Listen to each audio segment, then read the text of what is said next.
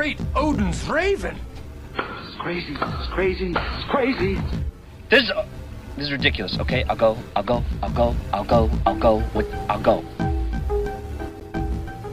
If you recognize that intro, I thank you for sticking with us for 300 episodes. That was the intro from our very first episode, first few. We used that intro for like a month or so, maybe. Used it for a little while. And because it's a milestone, I thought we would do something a little bit different this week by taking a look back to where it all started and listen to a few clips from our earliest episodes. If you're just here for the reviews, though, fear not, because we do have a review lined up this week. We'll be discussing Mandy, the latest from director Panos Cosmatos. Now, in the very beginning, when we started the show, I decided that I wanted to do bite-sized daily news podcasts in addition to the longer weekly show. Mm-hmm. So when we first started it off for like the first couple weeks, it was just me doing these little 2 or 3 minute long episodes every single day. So this clip is technically the first ever podcast we had on the site. Although Kevin, you're not in it. I love these. I love the ones that I'm not in. These are the best. Don't worry. There's a lot of clips that just have me being an idiot. Yes. I would quickly realize that trying to publish a podcast every day was completely not feasible whatsoever.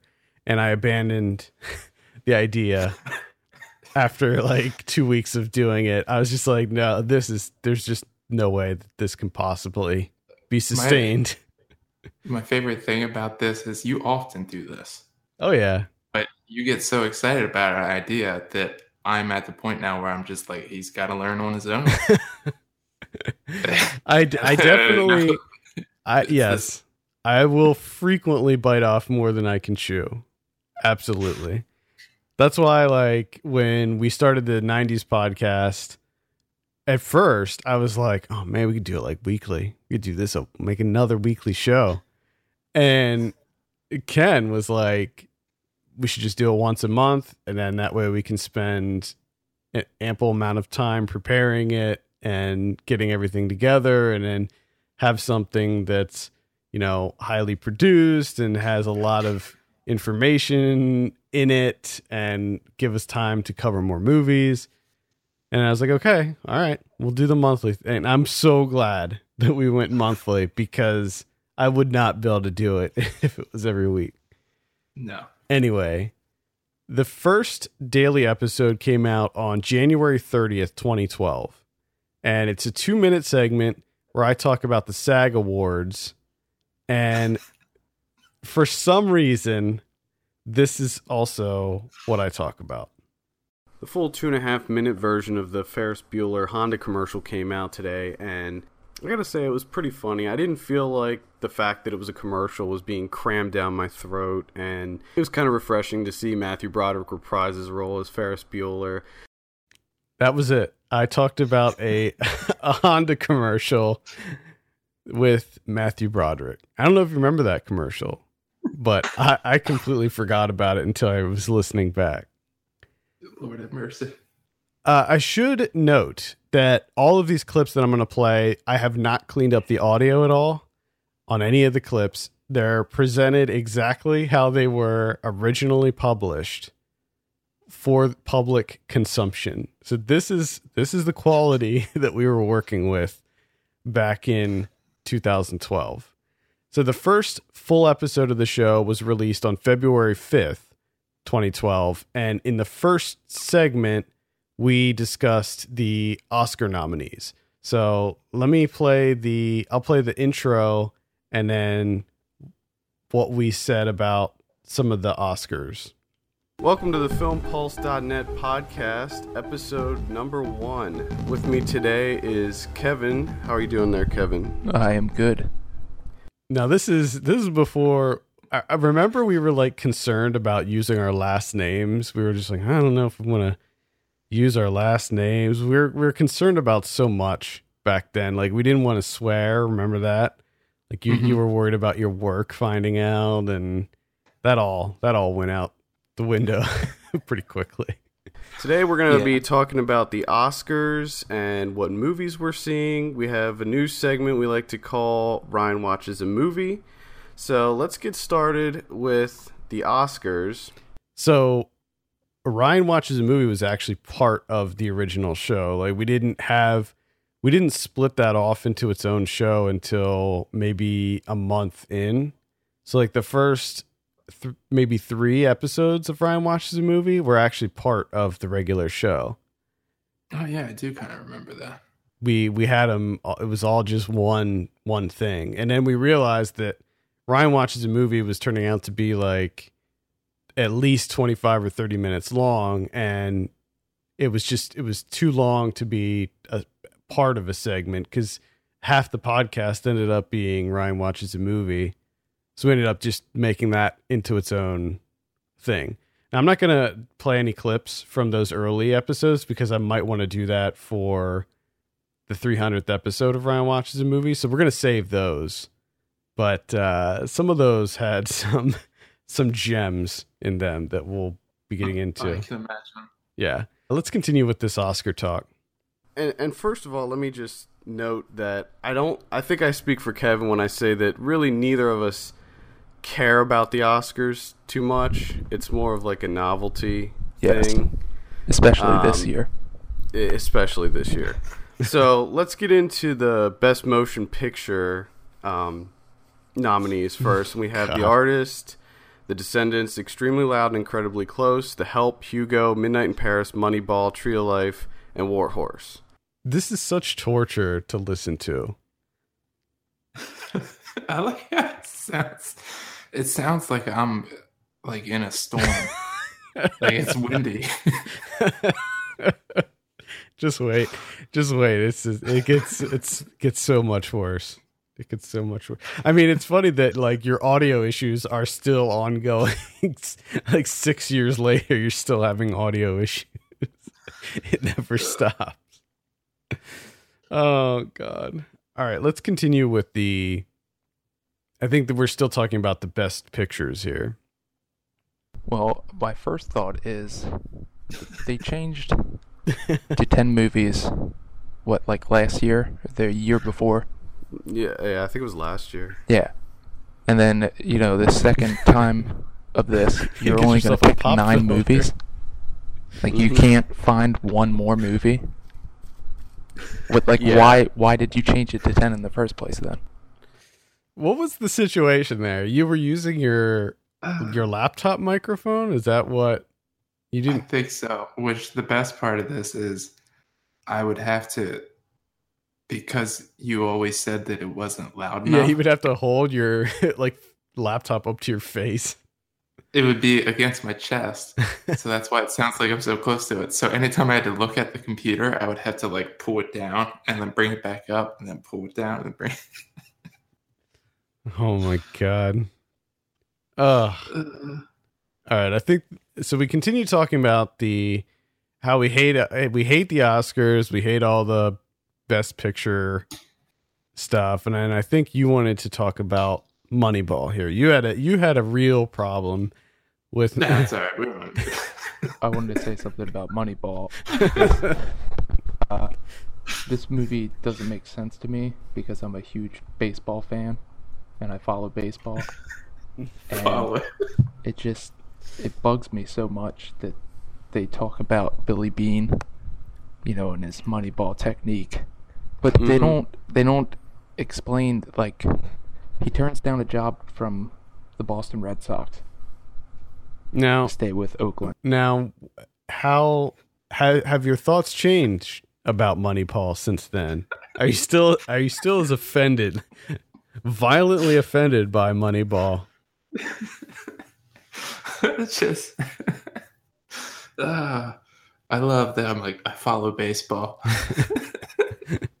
I love that I'm a big fan of baseball. Love it. And then I got to follow it up with, I follow it. Just to reiterate that I follow baseball. So yeah, I don't care about Moneyball. That's the funny thing about doing these podcasts is like you have to, like I feel like I have to have opinions on things. right, yeah. You know, Even trivial stuff that you don't really have an opinion about. Whatever. You just got to say something about something, whatever it is we're talking about. Yeah, I know the feeling. So you end up kind of getting invested into a thing that you're like, yeah, I really don't care about Moneyball. I rewatched that recently. It was on TV. It was on some channel, and I still have not seen Moneyball, which I should talk about Moneyball. That's the best part. You went on this 1.5 minute long rant against Moneyball, and you never saw the movie. And then I think what an awful person. We talk about Warhorse next. Did you see Warhorse? I don't think I saw. I don't think you saw Warhorse either. But this is so. Next, we talk about Warhorse. Let's listen to that. Well, I think we definitely need to talk a little bit more about Warhorse because there's some funny things in that movie that need to be discussed. So you say that there were funny things in Warhorse that need to be discussed, but I think maybe you were just going off on what I previously told you off the air about Warhorse, maybe? Probably. That's more than likely, because I doubt I knew anything about Warhorse. Because listening back, I was pretty sure you never saw Warhorse. No, never saw it. Doesn't seem like a movie you would seek out. No. But I love how I always started with like, we need to talk about Warhorse. No, like I got fucking breaking news or some shit. we gotta dive into this. Take a deep dive into Warhorse. Jesus Christ. Yeah, Warhorse. We laughed at and made fun of that. Nothing special there. I'm sure that any of you that saw Warhorse will know what we were laughing at. The scene when he gets like caught up in the middle of the battlefield and they all throw their wire cutters and stop the war to free him and all that stuff. It's whatever. Yeah. Let's see. Then we talk about directors. Let's see what this says. Do you know how to pronounce the director of The Artist's name? I have no idea. Is it Michel? It could be. Michel Hazanavicius? I'm so sorry about that. And then we have Alexander Payne for The Descendants, Martin Scorsese for Hugo, Woody Allen for Midnight in Paris, Terrence Malick, Tree of Life. Those are all really solid directors. Who do you want to win for that? Well, of course I want Woody Allen to win. That's an interesting choice. I want him to win too, actually. Who do you think is going to win? The Artist. I do too. And so begins my struggles with names. I think that was a milestone in that it was probably the first name I attempted to pronounce on this show and butchered, and then made it worse by like profusely apologizing for it. That's where the tradition started. Yeah. And it was funny because as soon as you go through the list of directors and you're like, who do you want to win? I'm like, please, Kevin, don't say Woody Allen. I know. That's what I thought was so funny because you go, well, of course I want Woody Allen to win. Which is kind of weird too, because I don't remember ever being a huge Woody Allen fan. Like I liked Woody Allen, but I don't remember being like a big fan. Like, God, I hope he wins Oscars. Yeah. I don't know if I have the clip from it on here, but we talk about it a little bit more later in the show. And you know what? I think I might have it right here. Let's play the next clip and see if this is the one I'm thinking of. Yeah, I would say that I want Woody Allen to win too. I mean, that was by far his biggest movie, and I think Do you think he's going to show up? Oh, I don't know. Let me stop this I doubt it. there. Because I say it's by far his biggest movie, which I think is objectively incorrect. I'm not even sure where I got that from. Let's continue. I doubt it. I doubt it. They'll probably have like somebody accept the award for him if he wins, but I really doubt it. So I hope it goes on. The conversations go on. They go on for so long. I guess maybe I wasn't sure how much to edit, or just didn't have the skill with editing. And I think that most of the things, like most of the early episodes, maybe 1, 2, and 3, are just verbatim. Like I didn't really do any editing at all. So it's just straight up. And they're just such a mess. I just love it because it also, you sound so disinterested.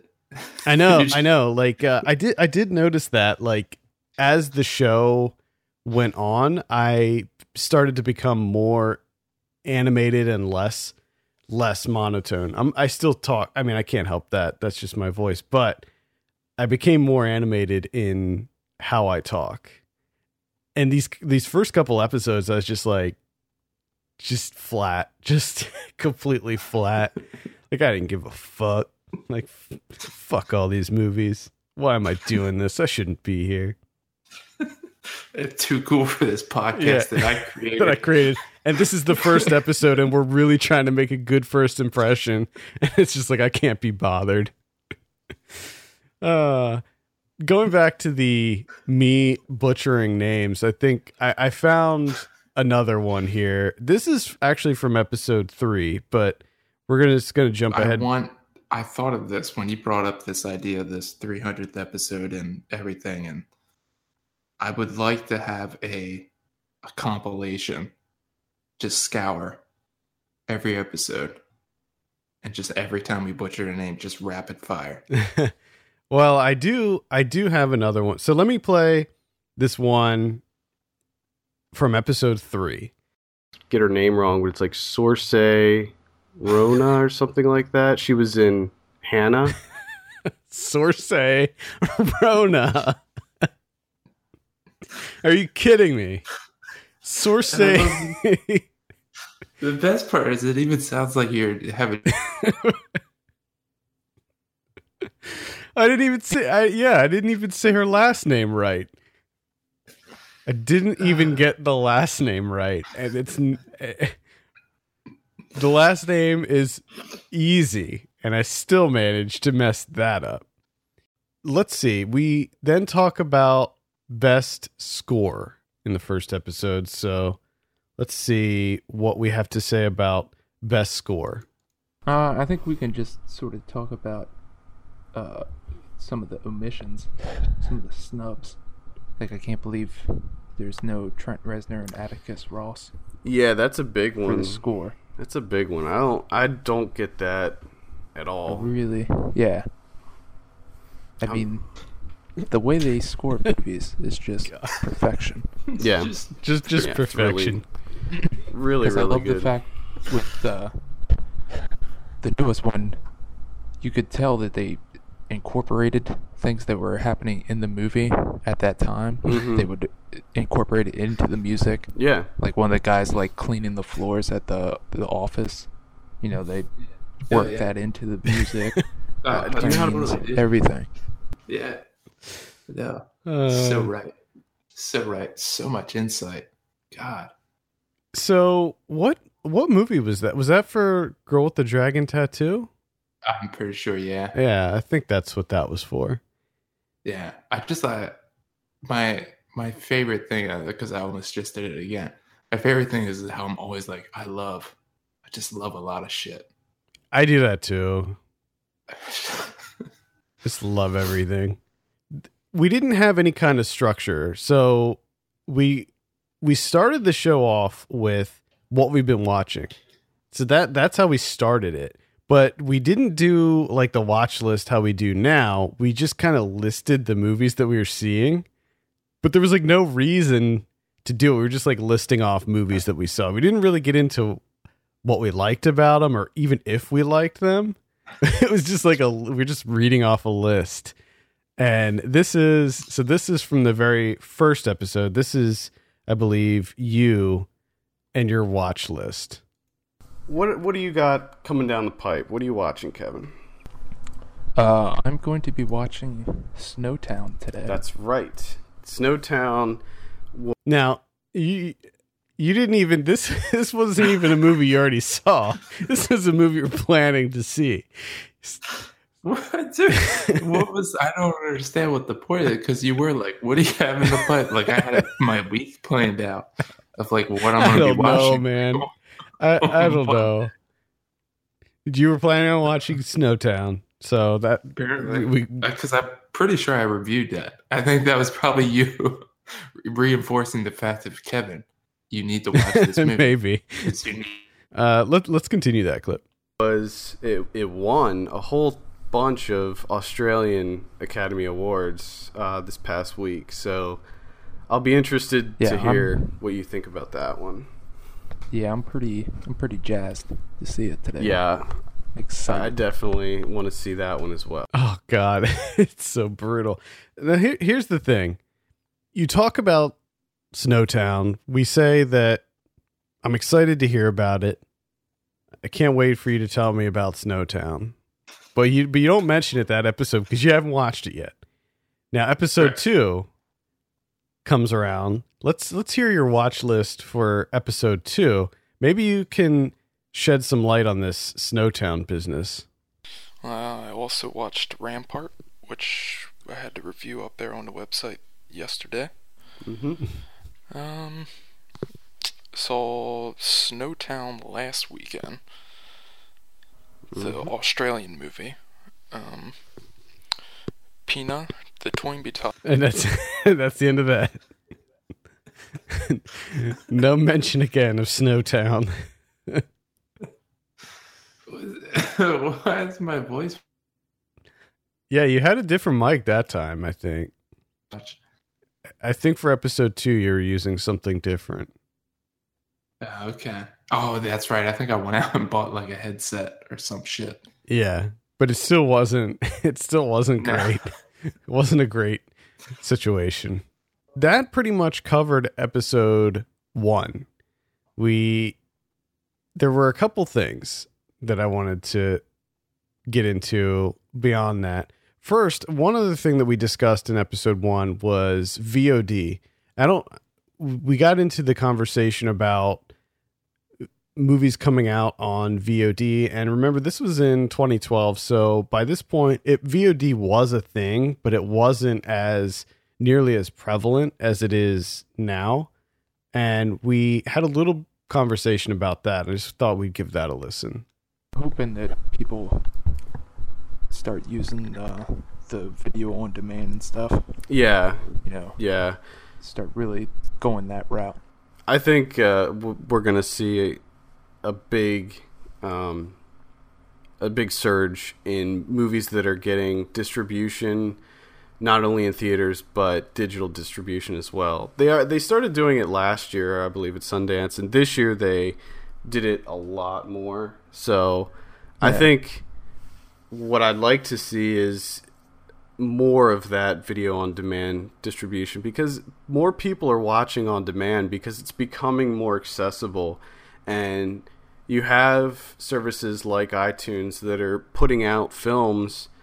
They're doing advanced screenings of films. I mean, the Tim and Eric movie, we predicted it. We knew that VOD was going to be a thing, and it's but it's also like the easiest prediction we could have made. Probably, yeah. But at the time, remember that they're like nothing but crap was coming out on VOD. True, that is true. Like Netflix wasn't putting out original. They had some original stuff, but I think that they were just doing like stand-up specials and stuff like that at that time. I don't think that this was before they were jumping into movies and TV shows and stuff like that. Going back to the lack of editing, I put together this little compilation and I thought you might get a kick out of. This is all from episode 1. Film.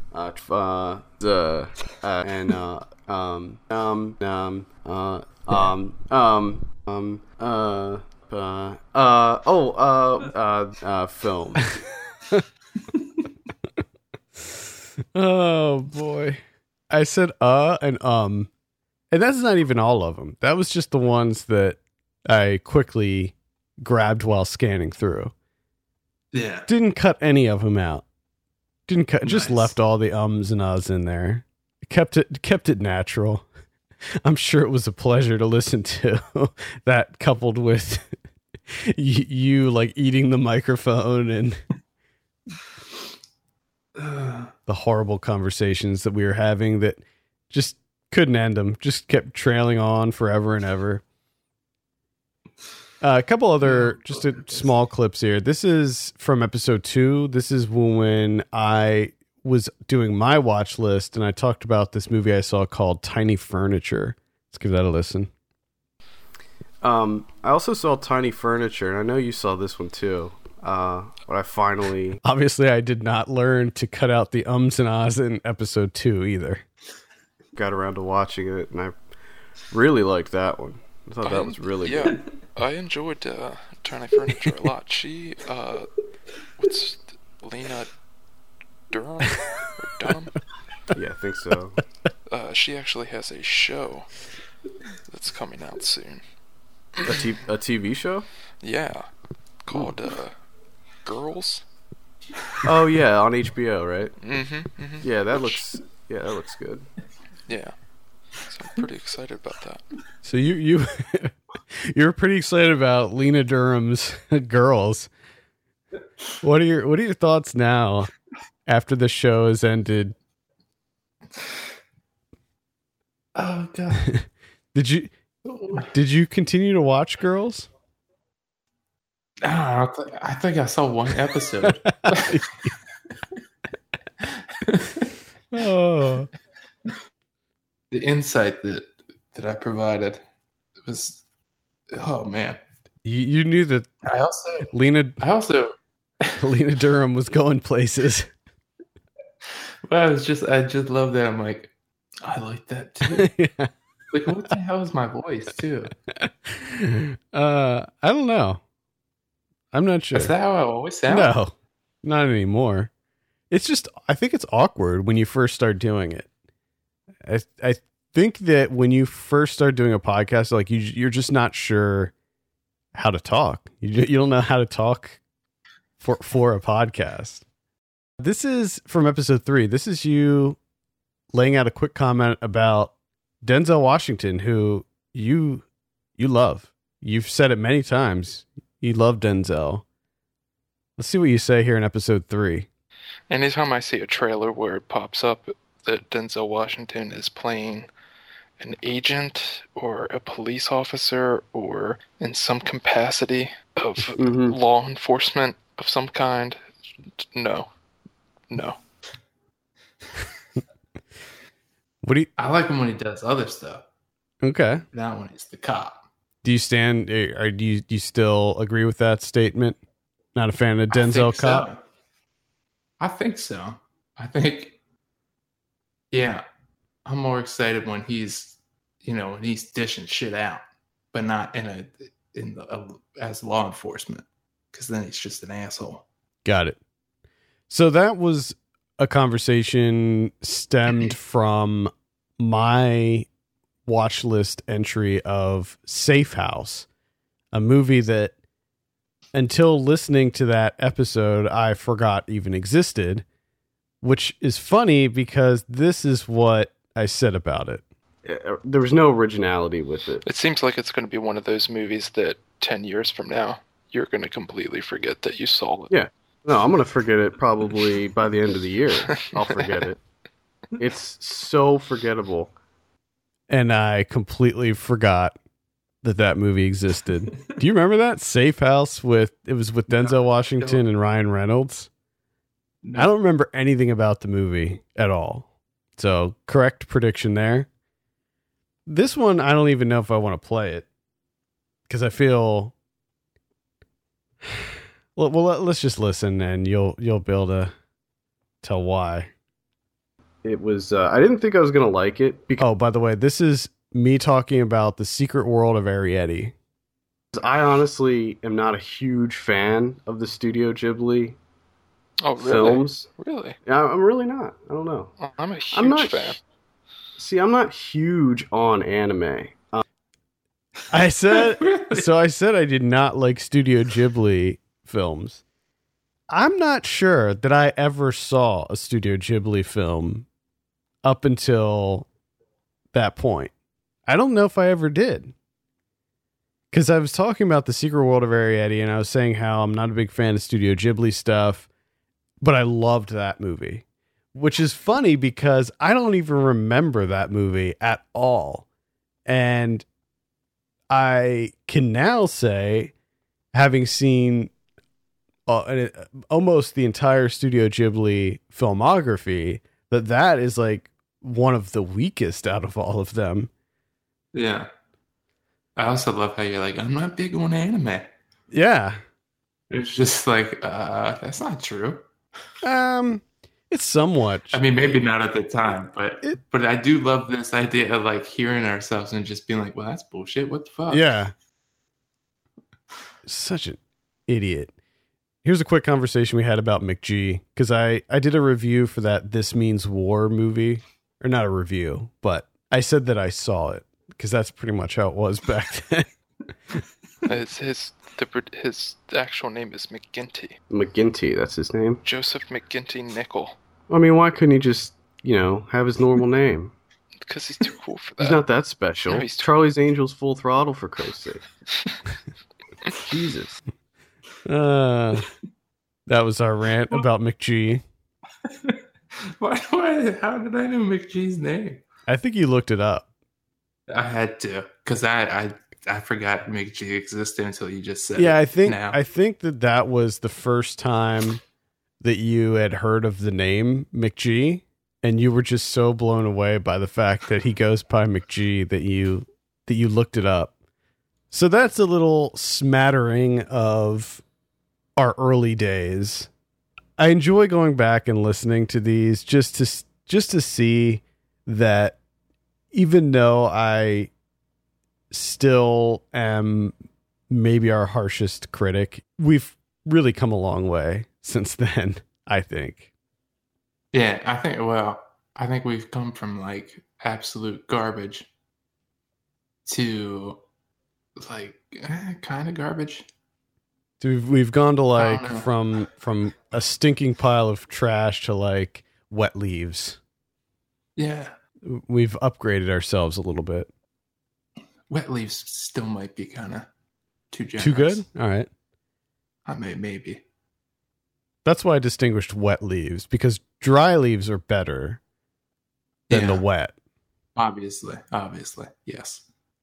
What you should, because this happens to me because I have a drain in my yard, is like wet old leaves that are like half decomposing. Yeah, like the mushy leaves. Oh man, you try and pick them up. Oh, like that. I think we might be that right. Okay, now. I gotcha. Decomposed leaves. Wet decomposing leaves. Half rotted. Wet, half rotted leaves. Yeah, okay. That's where we're at this point. Maybe in another 300 we'll get dry leaves. We'll see.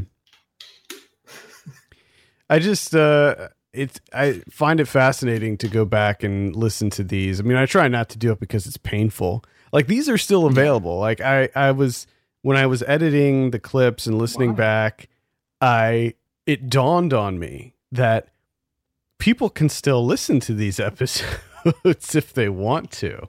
And then I felt instantly very self-conscious about that these are still floating out in the wild.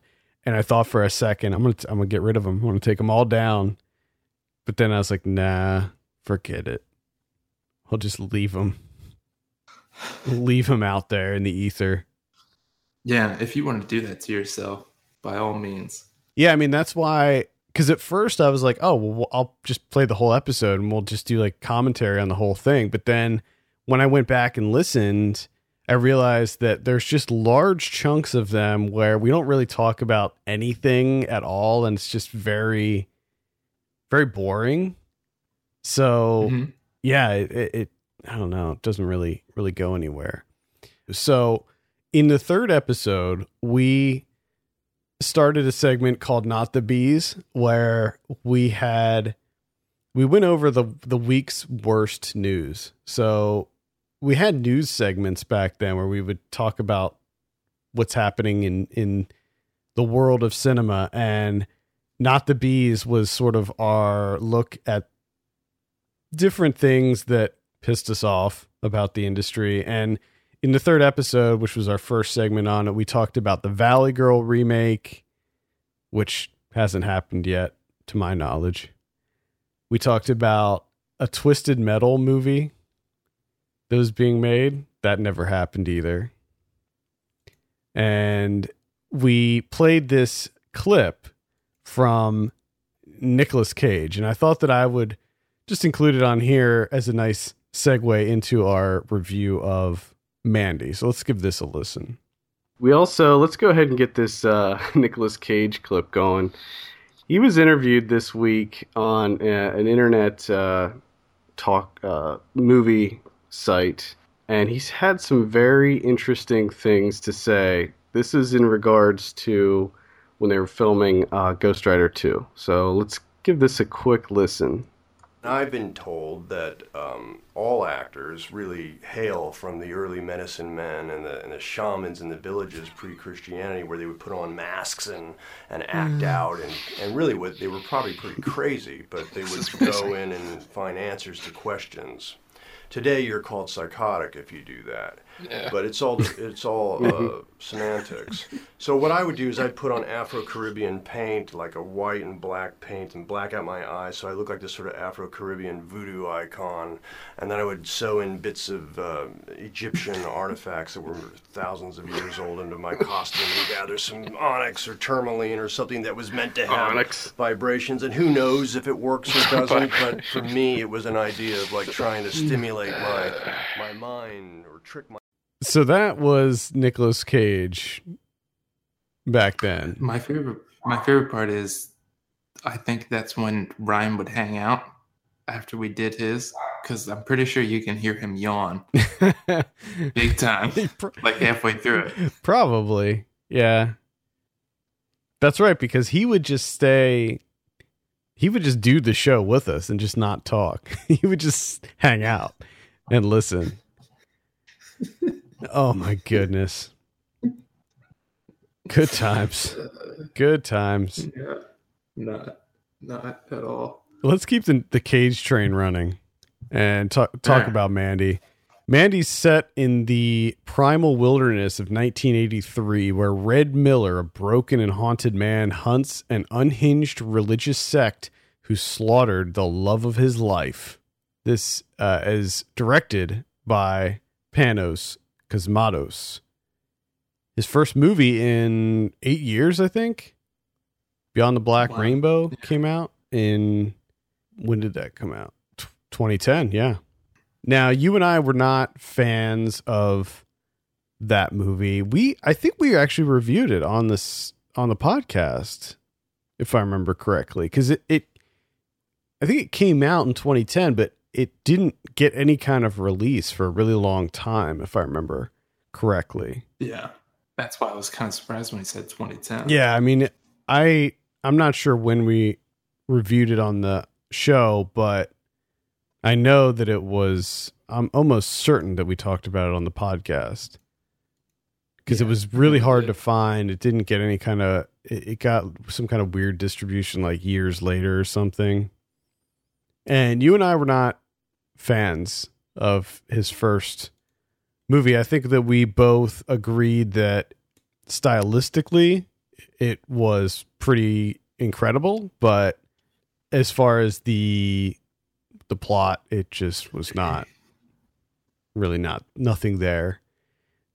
Yeah. So we actually reviewed this on episode 33 of the podcast. That was September 17th, 2012.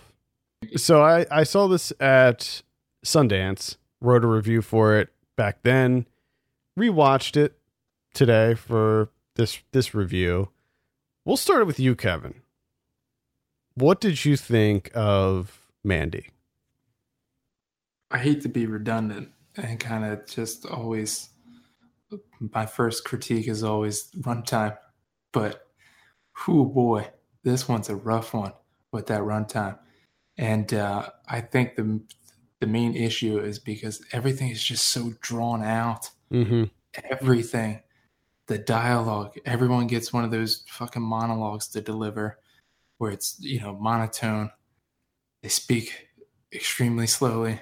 And I know that it's supposed to kind of like build up, and the camera always kind of pulls in on the person, and it's supposed to be riveting. But every time that it happened in this movie, I was not feeling it. And it just kept going and going. And, you have all these scenes of, I don't know, like with some synths or some drone music. Mm-hmm. And it felt like it was just, I liked the visuals at first, but a lot of it after a while just felt recycled. Mm. And it just took forever to get to, its revenge story. And then it kicks in the revenge. And unfortunately, like that revenge story was just kind of bland too, where I've seen that numerous times before. Sure. Yeah. I agree with most of what you're saying. I enjoyed the visuals, I think, throughout. I would agree that I wouldn't say that they were recycled. I would just say that was the visual tone of the film. Like, I don't know if I would say it was recycled. I mean, it was recycled, but I feel like that to me is a little bit too harsh to say recycled. It was used multiple times. I mean, you did have this kind of trippy, like purple, like almost psychedelic vibe to it. Everything in this movie felt like it was something out of a heavy metal magazine. There were like really strong heavy metal vibes coming from this movie. And that's the one thing that I liked about it. I liked the excess of this movie. Everything was in excess. The runtime, the stretched out monologues, the creeping camera that would just do the slow zoom in forever, the sort of building, billowing score, the over the top violence. I just, everything about this felt very metal to me. And that's one of the things I liked about it. The aspects I didn't like, the runtime, I completely agree with you. Too long. Trim this sucker down. It was just too long. It felt very plodding at times. And the build up, while I like slow build up in tons of movies, I'm a fan of the slow burn. It did feel, by the time it hit that revenge, like finally, like we're finally here. Now, I think that there were some scenes that acted as sort of a reprieve from that slog that we were going through. Like, for instance, when his girlfriend first gets, I guess it's his girlfriend or his wife, I don't know if they specified, when she gets killed and he's like back at their house and he's just dealing with it. That scene in the bathroom when he's just, that scene was great. When he's standing there in his underwear with the tiger shirt, he's just drinking and he's in those dirty socks. He's injured, covered in blood, and he's just freaking the fuck out. Yeah. I loved that scene. The wallpaper, like everything about that scene just popped and I loved it. Yeah, that room was offensive. Yeah. Like it was an onslaught. Yeah. I love, that's one of my favorite scenes in the whole movie. I like that that Cosmatos allowed Nicolas Cage to just be Nicolas Cage in this movie. He was just like, you do you, Nick, you do you. So you have these lines, these like random lines, like the knock knock joke, knock knock, who's there? Eric Estrada. Eric Estrada who? Eric Estrada from Chips. And that's the joke. Which works because Nick Cage. Yeah, exactly. And there's a lot of that kind of really absurd oddball humor, like the what was it, Goblin Cheddar, the and he was just transfixed by this Goblin Cheddar ad, and just small things like that, I think, were what I liked most about Mandy. I also kind of, going into it, I was kind of expecting more of a unhinged Nick Cage, especially considering watching earlier this year Mom and Dad, where he's just going apeshit in that movie. And this one, you think he's going to, and there's some flashes here and there, but for the most part, he's, I mean, relatively speaking, but for the most part, he's kind of tame. As far as Cage performances go. Yeah, he has there's definitely some outbursts. Now, I saw this before I saw Mom and Dad. Actually, I think I saw Mom and Dad in this like right at the same time. Because I think I watched Mom and Dad when I was at Sundance in the hotel. So I saw these right around the same time. But yeah, there's definite outbursts. There's some crazy outbursts when he's talking to the guy when he's picking up the crossbow and he's describing the cult to him. You see that crazy Nick Cage just peeking through a little bit there. Yeah. But I mean, you don't have Mom and Dad Cage where he's running through the house chasing someone barking like Salsa. You don't want to have that. No. This seems like a perfect opportunity for him to at least act like a tiger. I don't know, something. So maybe a little bit more unhinged. I mean, he does give that great look at the camera when he's looking at the empty passenger seat covered in blood. Oh yeah, the car ride. Yeah, I mean, there is that. You do get that at least, and the "you tore my shirt." Mm-hmm. That was my favorite shirt. Yeah, there's definite shades of crazy Nick Cage in there, which I appreciated, and everything is just so over the top in this movie. Like first of all, title card shows up an hour and 15 minutes in, which I definitely appreciate. I love that. The one thing the one aspect that I didn't like at all is the animated dreams. No, why? Not for me. Yeah, that was another.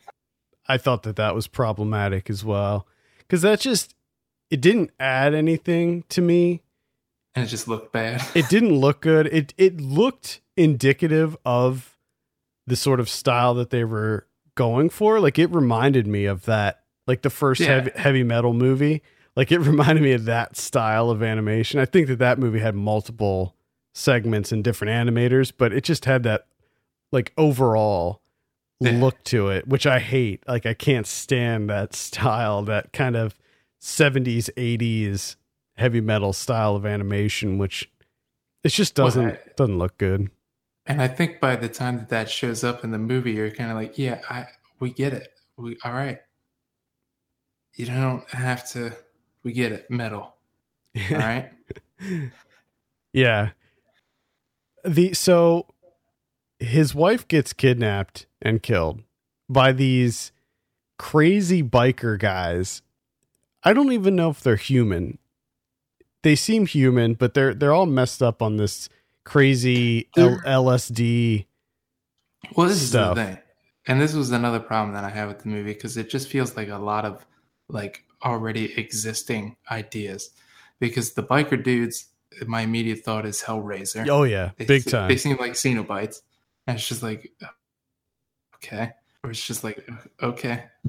Then you have this whole like, you know, Pacific Northwest, so it's kind of got like it's going for this bizarre Twin Peaks vibe, and it's just like you're just kind of like taking all these ideas that already exist and just kind of smushing them together. Mm-hmm. And when you have this large buildup where not that much really happens in terms of like writing, it's just like what?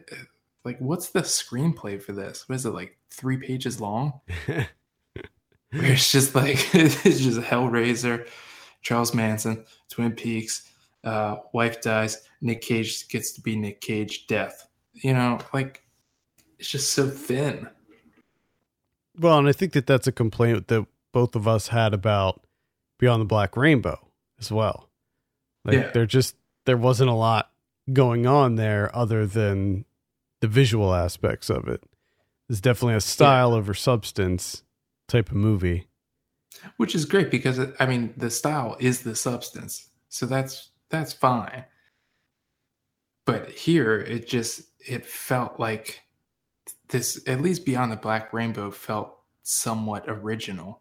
Mm-hmm. This just felt like a lot of borrowed ideas. Yeah. I thought that the revenge portion of it worked for me. That's when it started picking up the pace and started to become a lot more fun, significantly more fun, when he's just messing up the bikers, messing up the cult members, just destroying them. And I also love the scene when he makes the axe, when he's creating the axe, that whole sequence, making that thing. And then finally, because it gets taken away from him, like right after he makes it, I'm like, what are you kidding me? They're going through all of this. We're not going to be able to see him use that axe, but no, it comes back and he uses it. He uses it to great effect. I do love the fact that when he makes that, it just cuts, and apparently he has like his own foundry. I'm guessing he's able to make an axe. I'm guessing, which I just love. I love that it's not explained. It's just like, here's Nick Cage at the foundry making an axe. I'm guessing he went to his work and used the one at his, because I hope he didn't. I hope he actually just went out back. Could be. You might have it in the shed, a little foundry in the shed. It'd be crazy great. I was a fan of the chainsaw fight. It's a good chainsaw fight. You don't get to see chainsaw fights that often. Now, sometimes you have an issue with the over-the-top blood and gore and violence, and this movie is very, very bloody and gory. Did that affect you? Did it bother you? No, not because here it was, you know, it's exaggerated. Mm-hmm. You know, this, like you said, it's over the top. It's ridiculous. You know, he has a foundry in his backyard, for Christ's sake, and he has a tiger shirt. And I just watched him for in real time drink a whole bottle of vodka, scream crying. So, like that when you get to that kind of violence, it doesn't affect me as much because I know we're firmly planted in Playland. Right. But yeah. I have to say, when he got to the final, like that huge A-frame church thing, the cinematography and everything just really came together at the end there with that structure. Yeah, I love, especially when they got that thing to come down, the way that they got it to come down perfectly, like on its side, like a trail. That was great. Yeah, I loved the giant cross thing. I was digging the color palette of this movie in general. Lots of pinks and purples and neon, and it certainly had this sort of drug trip vibe to it, which fit, considering I think essentially what happens is he goes in and he fights the bikers, and he ends up consuming some of that LSD stuff, and that's when he goes really crazy. Oh yeah, because he had that with the coke too. Yeah. Plus, he's still going off of that full bottle of vodka too. Oh yeah. So he's probably not feeling anything. That's why he's taking everybody down. Overall, I did not have a bad time with this movie. I liked it more than Beyond the Black Rainbow. I gave it a 6.5 in my review, and that's off the initial viewing. Yeah. Where are you sitting on this out of 10? I'm sitting like I originally right off the bat, maybe not right off the bat, but next day was like a 5. But I'm thinking like 5.5, maybe 6. It's definitely a movie that you will not forget about. No. It is certainly a unique movie, even if it borrows heavily from other media. Yeah. It's even that when he goes to kill that one biker dude, you got the whole 7 thing going on too. Mm-hmm. Which is just like, come on, man. You can come up with your own thing here and there. Yeah. I don't know. I thought it was okay. There were problems with it, but I think overall it was pretty out there, pretty exciting. A lot of people are loving this movie. It has like a 95% on Rotten Tomatoes right now. People are they're sort of embracing the campy insanity of it. Yeah. Which I totally understand. Like if people are loving this movie, I'm glad, because I think that we need more movies like this out there that are more challenging and more risk taking. Yeah, I agree. I wouldn't fault anyone for truly embracing this and loving it. I mean, good for you. I'm glad you had a great time. I just unfortunately wasn't the same level of excitement. I would say that if you have the opportunity to see it in the theater, do so. Just, it is long and you do feel that length, but seeing it in a theater environment with those loud synth sounds like booming in, and it's just so bombastic, it's definitely worth, you get more out of a theater experience with this than I would say viewing it at home. So it is available on VOD if it is not playing in your area, so you can check it out there. That's Mandy. All right, let's talk about some new releases this week. We got Michael Moore's Fahrenheit 11/9 coming out. You like what he did with that? He had Fahrenheit 9/11 and then he did Fahrenheit 11/9. Huh? No, thank you. Now, why no thank you? Because you've liked Michael Moore's movies in the past, correct? I have, yeah. But that was the past. That was such a long time ago. And I just really do not have any intention of seeing his brand of documentary. I think in this climate, his stuff can be not helpful. You know what I mean? Like, the other side, the conservative right, probably just looks at his movies like the oh god, the name's escaping me now. What's that? The guy that did Death of a Nation. What's that guy's name? D'Souza? Yeah, Dinesh D'Souza. Is that his name? Yeah, that guy. I think that Michael Moore's probably looked at the same way. Not to say that he is that level. I don't think that he. Anyway, I don't want to get into it. I'm not terribly excited about this movie either. So we'll just leave it at that. Life Itself also comes out. This is another one that, I saw a trailer for this maybe a week ago, and I don't understand what this movie's about. like other than life itself? Is it just people living? I'm not sure. Have you seen anything about this movie? Is this by the people that have that show? That show where it's like, we're gonna try and make you the saddest you've ever been. The one with the crock pot. It had a crock pot accident. Oh yeah, it is actually. So it's Dan Fogelman from This Is Us. I just don't understand the appeal of that show. I've never seen the show. I agree. It does not appeal to me whatsoever. I just always saw like, TV spots or promos. And it was always kind of like presented that way. Like, oh, this episode's just gonna fucking wreck your life. Yeah. You're gonna feel so awful. And it's just like, why do I want to do that? Right. Yeah, I don't know. I don't know if this movie is going to be the same, if it's going to do the same thing. I'm not sure, but either way, it does not appeal to me. Well, plus you got that poster tells you everything you need Yeah, to know. exactly. Whenever they break it into the 3 bars like that, it's not good. Yeah. We also have The House with a Clock in Its Walls coming out. This is the Jack Black family film.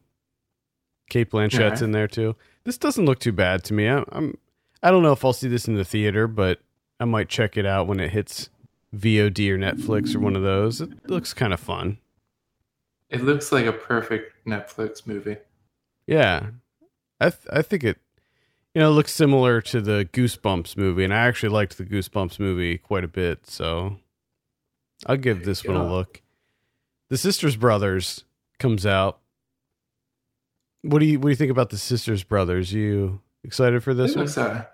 I'm not necessarily excited. It looks okay. I think it looks okay. The new Jacques Audiard, John C. Reilly, Joaquin Phoenix, Western comedy. Yeah. I'll definitely be giving this a look too. Assassination Nation comes out. Very excited about this one. Okay. I think I've heard good things, so seems like my type of movie. It's about a town where it takes place in Salem, and I guess someone hacks everybody's social media, like everybody hacks their phones and leaks all of their personal secrets, and the town just goes nuts and starts killing each other. Oh man, that's not good. Yeah. Colette comes out. All right. This is the one with Keira Knightley. Not too interested in that one, but it could be good. Tea with the Dames comes out. This is a documentary about all of the dames. Oh, okay. Judi Dench and Maggie Smith and others. Gotcha. Eileen Atkins. Not my cup of tea. I guess that warrants a documentary. Couldn't that just be like a BBC special? Yeah, you'd think that it seems more suited for some kind of special TV special, not an actual like documentary film in theaters. Like a little mini series. They just interview, each week there's a new episode. Yeah. Well, I think the whole thing is that all of them are together and they're having tea with one another and they're having conversations. Okay. Whatever. Love, Gilda comes out. This is the Gilda Radner documentary. I might be checking out Love, Gilda.